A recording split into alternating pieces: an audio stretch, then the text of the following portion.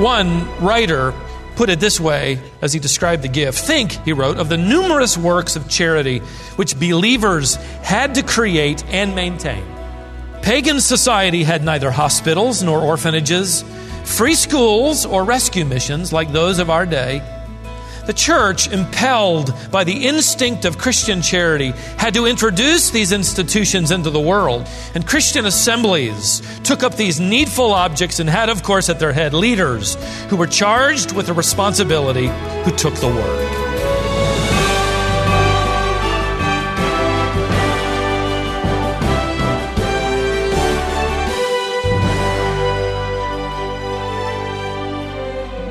Welcome to Wisdom for the Heart.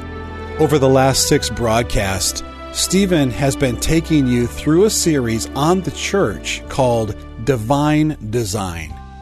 The main point of this series is to help you discover where you fit in the body of Christ.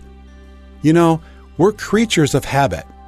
Muscle memory drives much of our daily routine, from driving cars to eating to working out. And sadly, it drives much of what we do as a church as well. In today's message, Stephen challenges you to stop coasting through worship and let the Spirit of God control your life. Here's Stephen. Once upon a time, there were 4 people. Their names were everybody, somebody, nobody, and anybody. Whenever there was an important task to be done, everybody was sure that somebody would tackle it. When somebody didn't do it, it fell to nobody, and nobody gladly did it. But when nobody tackled the job, everybody got angry because it was somebody's job. So everybody blamed somebody when nobody did what anybody could have done in the first place. I know it's kind of deep, but it sure gets to the point, doesn't it? You know, we come to the conclusion of our study on the subject of spiritual gifts, finding your fit in the body of Christ. And we have identified a gift, or defined it as a divine enablement to serve the body of Christ and the cause of Christ with special effectiveness. And we're going to wrap our study up today. And before we get into the latter part of this text, I would be remiss not to mention several warnings.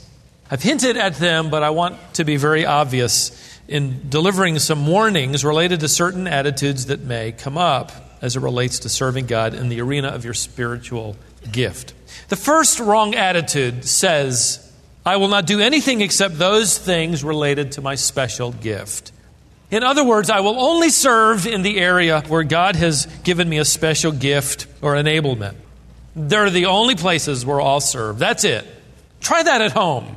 Your wife asks you to take out the trash, and you say, honey, my spiritual gift is not service, it's leadership. Haven't you been listening on Sunday morning? Don't bring me into that one, okay? Just take out the trash. You tell your son or daughter to clean their room, and they say, but Dad, didn't you know my gift is not helps? I have discovered it's mercy. And you'll say, you're going to need a lot of it. Well, the believer who sort of cocoons his life around the statement, that's not my gift, is not only ignorant of how the body works, he is merely masking his lack of commitment to the body of Christ as well as his own self-centeredness. There are times when you just roll up your sleeves and work. However, on the other hand of this spectrum is the exhausted servant who lives with his sleeves rolled up, never giving thought to where God may enable them to serve with special effectiveness. They just see the needs. And I would warn you of that attitude as well. That would be the second one. I will do everything in any area as long as there are needs. That's commendable. Yet eventually it's self-defeating, especially when needs arise in areas where you have no desire, no training, no love for that role, no experience, no objective. The church needs more than just warm bodies to fill slots. And you might be tempted to look at the communique, which is a kind of a nice way of listing our want ads for needs. And you might say, oh, they need somebody here and here and here and here. And oh, I can do that and that. Well, I don't know how, but I'll do it, or I'll show up, or whatever. Commendable, but ultimately self-defeating. Have you ever been seated by an usher and you could tell he didn't really like people? Seating you was his way of getting rid of you. Not here at this church, of course. Others I've visited. Have you ever been taught by someone you knew didn't like to teach, had neither the gift nor the desire, but the opening came in the 4th grade and they took the slot, they filled the position, and so to this day they're torturing a new class of 4th graders every year. Needs do not constitute the will of God. Another attitude that needs a warning before we complete this study is this one: I will never change my arena of service. One of the interesting things to take note of as you study through the New Testament as it relates to special gifts, every one of them could be described as developmental in the life of every Christian. In other words, as you grow in Christ, you begin to teach. Unlike the congregation that had to be excoriated by the apostle for having to continue to learn the basic truths, by now, he wrote, you should be teaching. Maybe not one-to-many, but one-to-one. You begin to develop a heart for service. You develop compassion for the needy. You desire to see God's work advanced, and so you give of your resources to support it. Let me put it this way.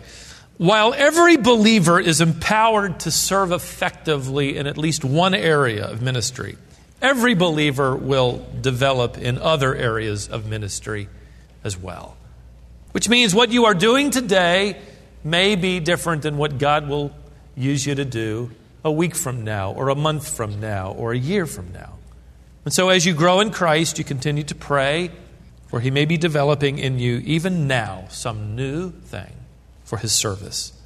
One more attitude that needs a warning is the attitude that says, I am waiting on God to give me a special sign before I begin to use my spiritual gift. Consider this sermon series the sign. Okay? Consider God having spoken through Paul in this chapter in neon letters. Here's the letter to Romans. In the listing of the gifts, He has spoken. This is the sign. You've got it in your lap. Hear also the words of Paul to Timothy. Reticent, hesitant, timid Timothy.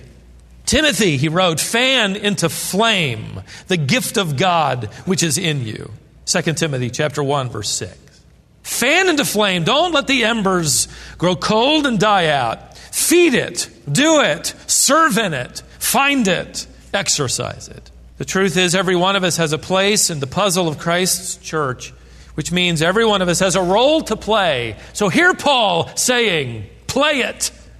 And remember, as in any puzzle, there is no such thing as an insignificant piece. Anywhere on the board, as we have learned, they are all either indirectly or directly interlocked.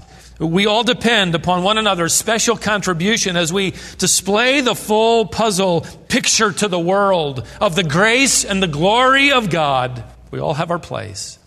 Now in Romans chapter 12, verse 8, the final 3 gifts are provided in this short list, and I invite your attention back there. And you might notice, if you're looking at this list, that these last 3 are unique. They stand together. And in each one, Paul gives a description of how they are to be used, which is very helpful. He describes the way in which they're to be exercised. Look at verse 8. Latter part. He who gives with liberality. He who leads with diligence. He who shows mercy with cheerfulness. Now, the first of these last 3 gifts is the gift of giving. We could define this gift as sharing whatever you have with joy and generosity. It seems odd that this would be a gift when we're all commended and challenged, in fact, given orders by the New Testament to share with those in ministry and those in need. But the truth is, God has to change all of our hearts to ever get to the point where we unclasp what we have, where we open our hands and we give.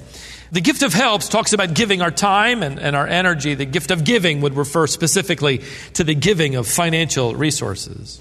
And He must change all of our hearts. Yet there is one or many among us who are empowered with a special sense, the special enabling of gifting, so that they have the gift of giving.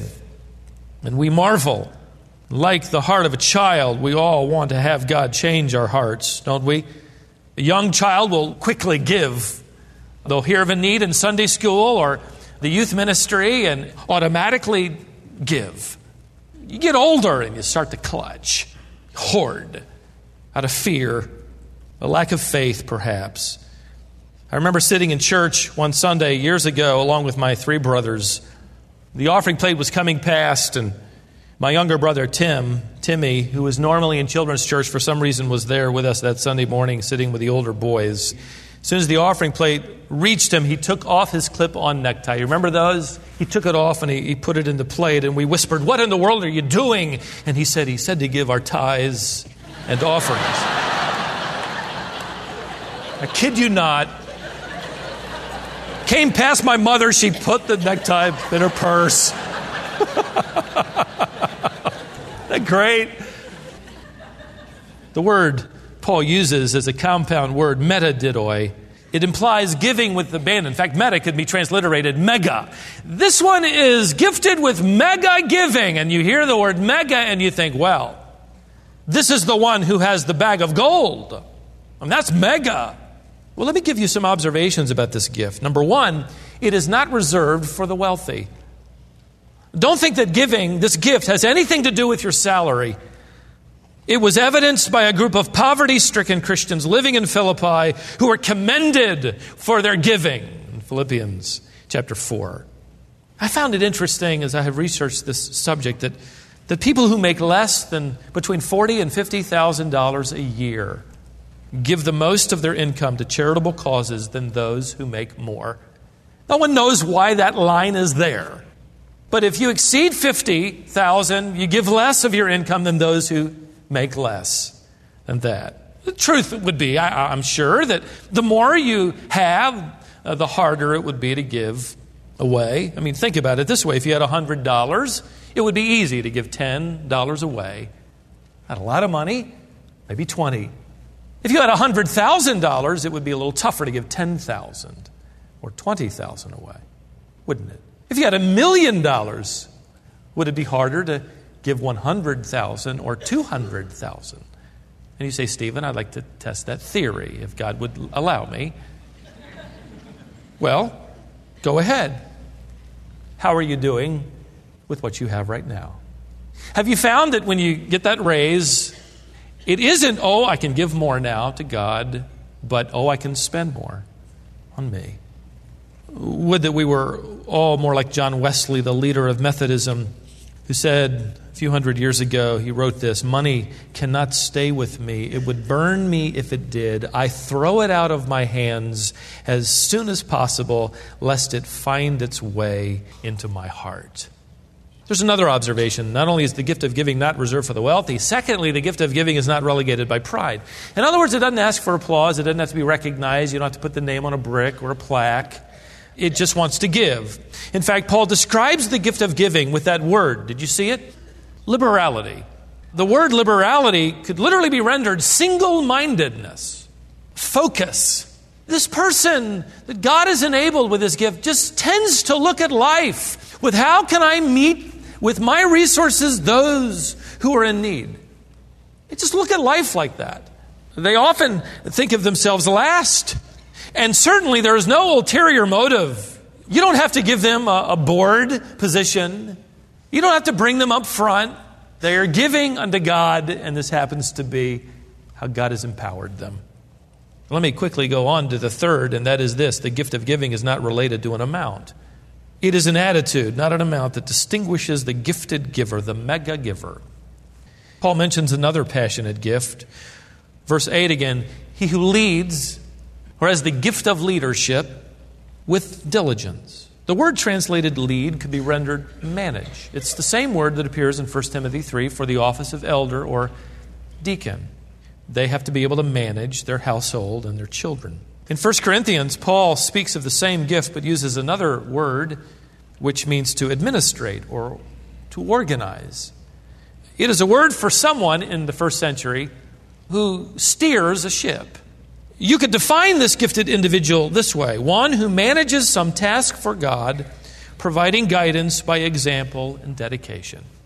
One writer put it this way several generations ago as he described the gift. Think, he wrote, of the numerous works of charity which believers had to create and maintain. Pagan society had neither hospitals nor orphanages, free schools, or rescue missions like those of our day, the church, impelled by the instinct of Christian charity, had to introduce these institutions into the world. And Christian assemblies, churches, took up these needful objects and had, of course, at their head leaders who were charged with the responsibility, who took the work. One of the great needs in the church today is for men and women to grasp this gift of leadership. I mean, there are plenty who will bring a covered dish, but not many who will organize the potluck. Why so few? Because it means to step out in front. In fact, the word itself implies someone who steps forward, which means there's going to be a little distance between those who will follow. In other words, stepping forward is synonymous at times with standing alone. And who would volunteer to do that? Dr. Ken Gangel, in his insightful little book entitled You and Your Spiritual Gift, gave an illustration of this text from a scene of a popular television show in the 70s. This is when he wrote the book, when he also taught at Dallas Seminary. Evidently, two children, a brother and sister, ended up being left alone at home accidentally when the sitter didn't arrive and mom and dad were out having dinner. So the whole show revolved around them surviving that. The boy was around 8, his sister was around 6. Gangel says they were alone and somehow made their supper without burning the house down. And then came bedtime. The boy had taken the leadership role because he was older and decided to tuck his little sister in for the night. He did. And as he turned out the light and prepared to leave the room, his sister called out and asked, "But who will tuck you in?" The boy sort of took in a deep breath as the newly appointed leader and said with shaky confidence, "Nobody needs to. I'm in charge, remember?" To which his sister sighed and said, "I guess that's the trouble with people in charge. They have no one to tuck them in." Well said. Maybe that's the very idea that keeps you from taking a step forward. You know what it feels like to, in effect, tuck everybody in. Everyone has what they need, and at the end of the day, stand alone. But you are the one that God's Spirit motivates to take those kinds of steps. You're like Paul, who says those bold words, "Follow me as I follow Christ." Can you imagine saying that? 1 Corinthians chapter 11, verse 1. The demands and challenges of leadership were unmistakably obvious, as Paul reminded the Thessalonians when he wrote to them these words, "For you yourselves know how you ought to follow our example. Because we did not act in an undisciplined manner among you, but with labor and hardship we worked in order to offer ourselves as a model for you, that you might follow our example." What a role to play, to live with the sense that people are watching and following, and to accept the demands of that role. This is the one who takes risks so that others can enjoy security. This is the one who labors so that others can be at rest. Where are those who will accept the hardships and the rigors of the demands and tasks of leadership? I speak perhaps to a core team who are involved in managing a task, a class, a ministry. I perhaps speak to someone who is in their heart desiring to start something and to lead it, to step forward. You will be the one, in effect, who will walk into a dark room by faith and find the light switch.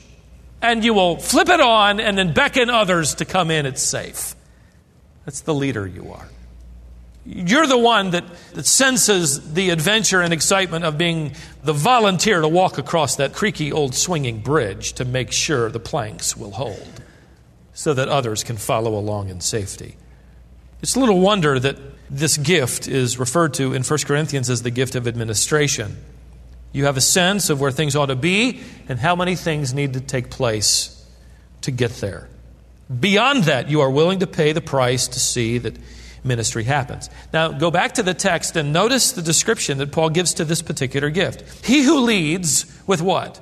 Diligence. Spoude is the word. You could render it zeal. Passion, again, comes out of this gift. In other words, don't be hesitant. Don't be indecisive. You are the one in front of that class, that ministry, that relief organization, that outreach. You know the costs. You're willing to suffer the cost and pay the penalty of leadership. You will give it your heart and your soul. The church, ladies and gentlemen, is in desperate need of those who will step forward and tackle the job, manage a team, pay the price, turn on the light for the glory and cause of Christ. Now the final piece of the puzzle. It's given in verse 8 again. He who shows mercy with cheerfulness. One Bible scholar defined this gift simply as the gift of sympathy. Maybe that's yours. He went on to write, this is the gift that opens the heart of the sufferer. And that's a key distinction to understand. The one who's gifted with mercy does not open their heart to the sufferer. They go to the sufferer and are able to open their heart. There are misguided people who think that they have the gift of mercy and they're involved in mercy events or ministries, but the truth is they talk about themselves all the time. They can spot the need, they can spot the place of suffering, and yet the truth is they just want a place to talk about their needs and aches and pains. That's not this gift. This is the person who is divinely endowed with special sensitivity to suffering and sorrow. This person has the ability to notice misery and distress that may go unnoticed by the rest of us in the body, in the assembly, and they step forward to solve the needs. So this gift involves more than just spotting the need and the sufferer. This particular gift is one who puts feeling into action. Frankly, the world is surprised by mercy givers. That's because it runs so counterculture. Our culture teaches us to look out for number one, and they consider you and me to be number one. And they come in last, and they love it at the end of the list. And so whenever someone shows any kindness or mercy, we're taken back a little bit. We're not sure really how to respond. Oh, no, let me pay for that. Or no, let me help you do that. And we're a little taken back that someone is helping us, right? I read in Sam Gordon's new commentary on Ephesians the other day. He sent me a copy, and I was leafing through it. The story of a Texan who was shopping at Sam's Club one afternoon with his wife. He had absent-mindedly left his keys in his Cadillac. Now, when he and his wife came out of the store, sure enough, their prized sedan was gone. No sign of it anywhere. It had obviously been stolen. He contacted the police department, and they came. All he could do was fill out a report, and then the police gave them a ride back home. The next morning, when he opened the curtains, he could hardly believe his eyes. His Cadillac was sitting out in the driveway. What's more, he discovered the car had been detailed inside and out. The carpet shampooed, the exterior waxed, the wheels armor-alled. Even more than that, lying on the front seat was an envelope with a note that read, "Dear friends, I am so sorry for taking your car. I had a terrible emergency. Please accept my apology for any hardship. As repayment for your car, I want you and your wife to enjoy this Saturday's home game at the Dallas Cowboys Stadium. Here are 2 seats at the 50-yard line. Again, I'm so sorry. I put you out. Thank you so much." Can you imagine? 50-yard seats at Dallas game? Are you with me? Okay. Well, anyhow, the article went on to say, this Saturday afternoon, he and his wife enjoyed great seats and a wonderful time at the game. When they got home, they discovered the entire house was empty. All their belongings stolen by thieves who knew where they'd be and how long. That kind of thing just makes you cynical, doesn't it? The moral of that story, by the way, would be that if somebody gives you State Carolina game tickets, give them to me. You stay home and watch your furniture, okay? I'll keep you safe. You know, you can get a little bent out of shape when you offer or offered something and it comes with strings attached. Maybe you have treated that waitress with mercy. You could tell it had been a long day and so you were kind, and it was still met with a snarl, right? You have opened up your heart. You have gone after someone to hear and to provide salve. Maybe you've been turned away. Isn't it interesting? The Apostle Paul would specifically describe the demonstration of this gift with what word?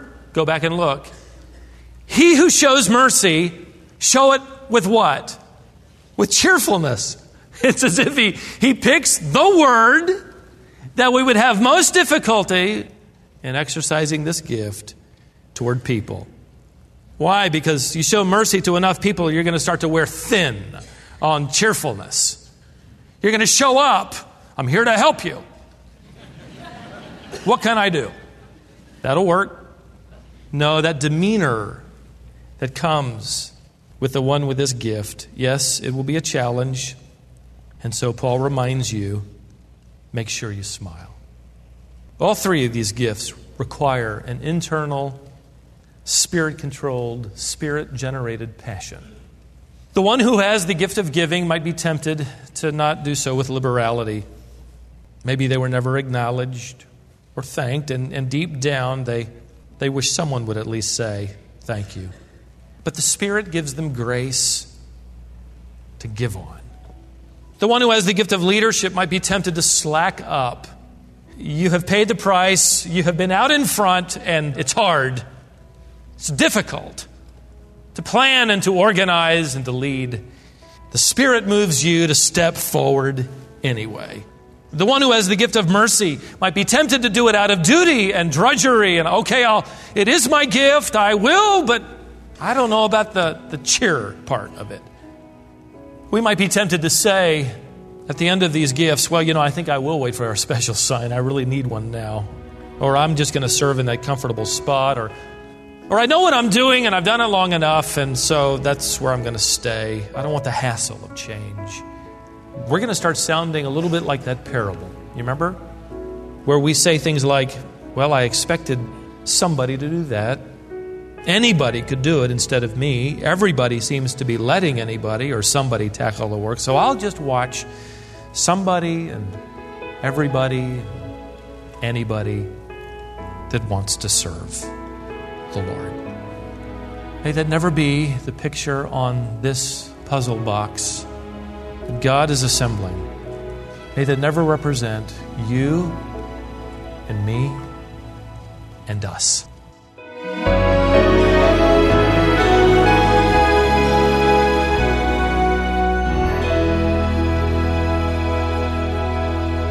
Friend, I hope this lesson has been an encouragement to you today. You're listening to Wisdom for the Heart, the Bible teaching ministry of Stephen Davey. Today's lesson was the seventh and final in a series called Divine Design. It's been a look at where you fit in the body of Christ.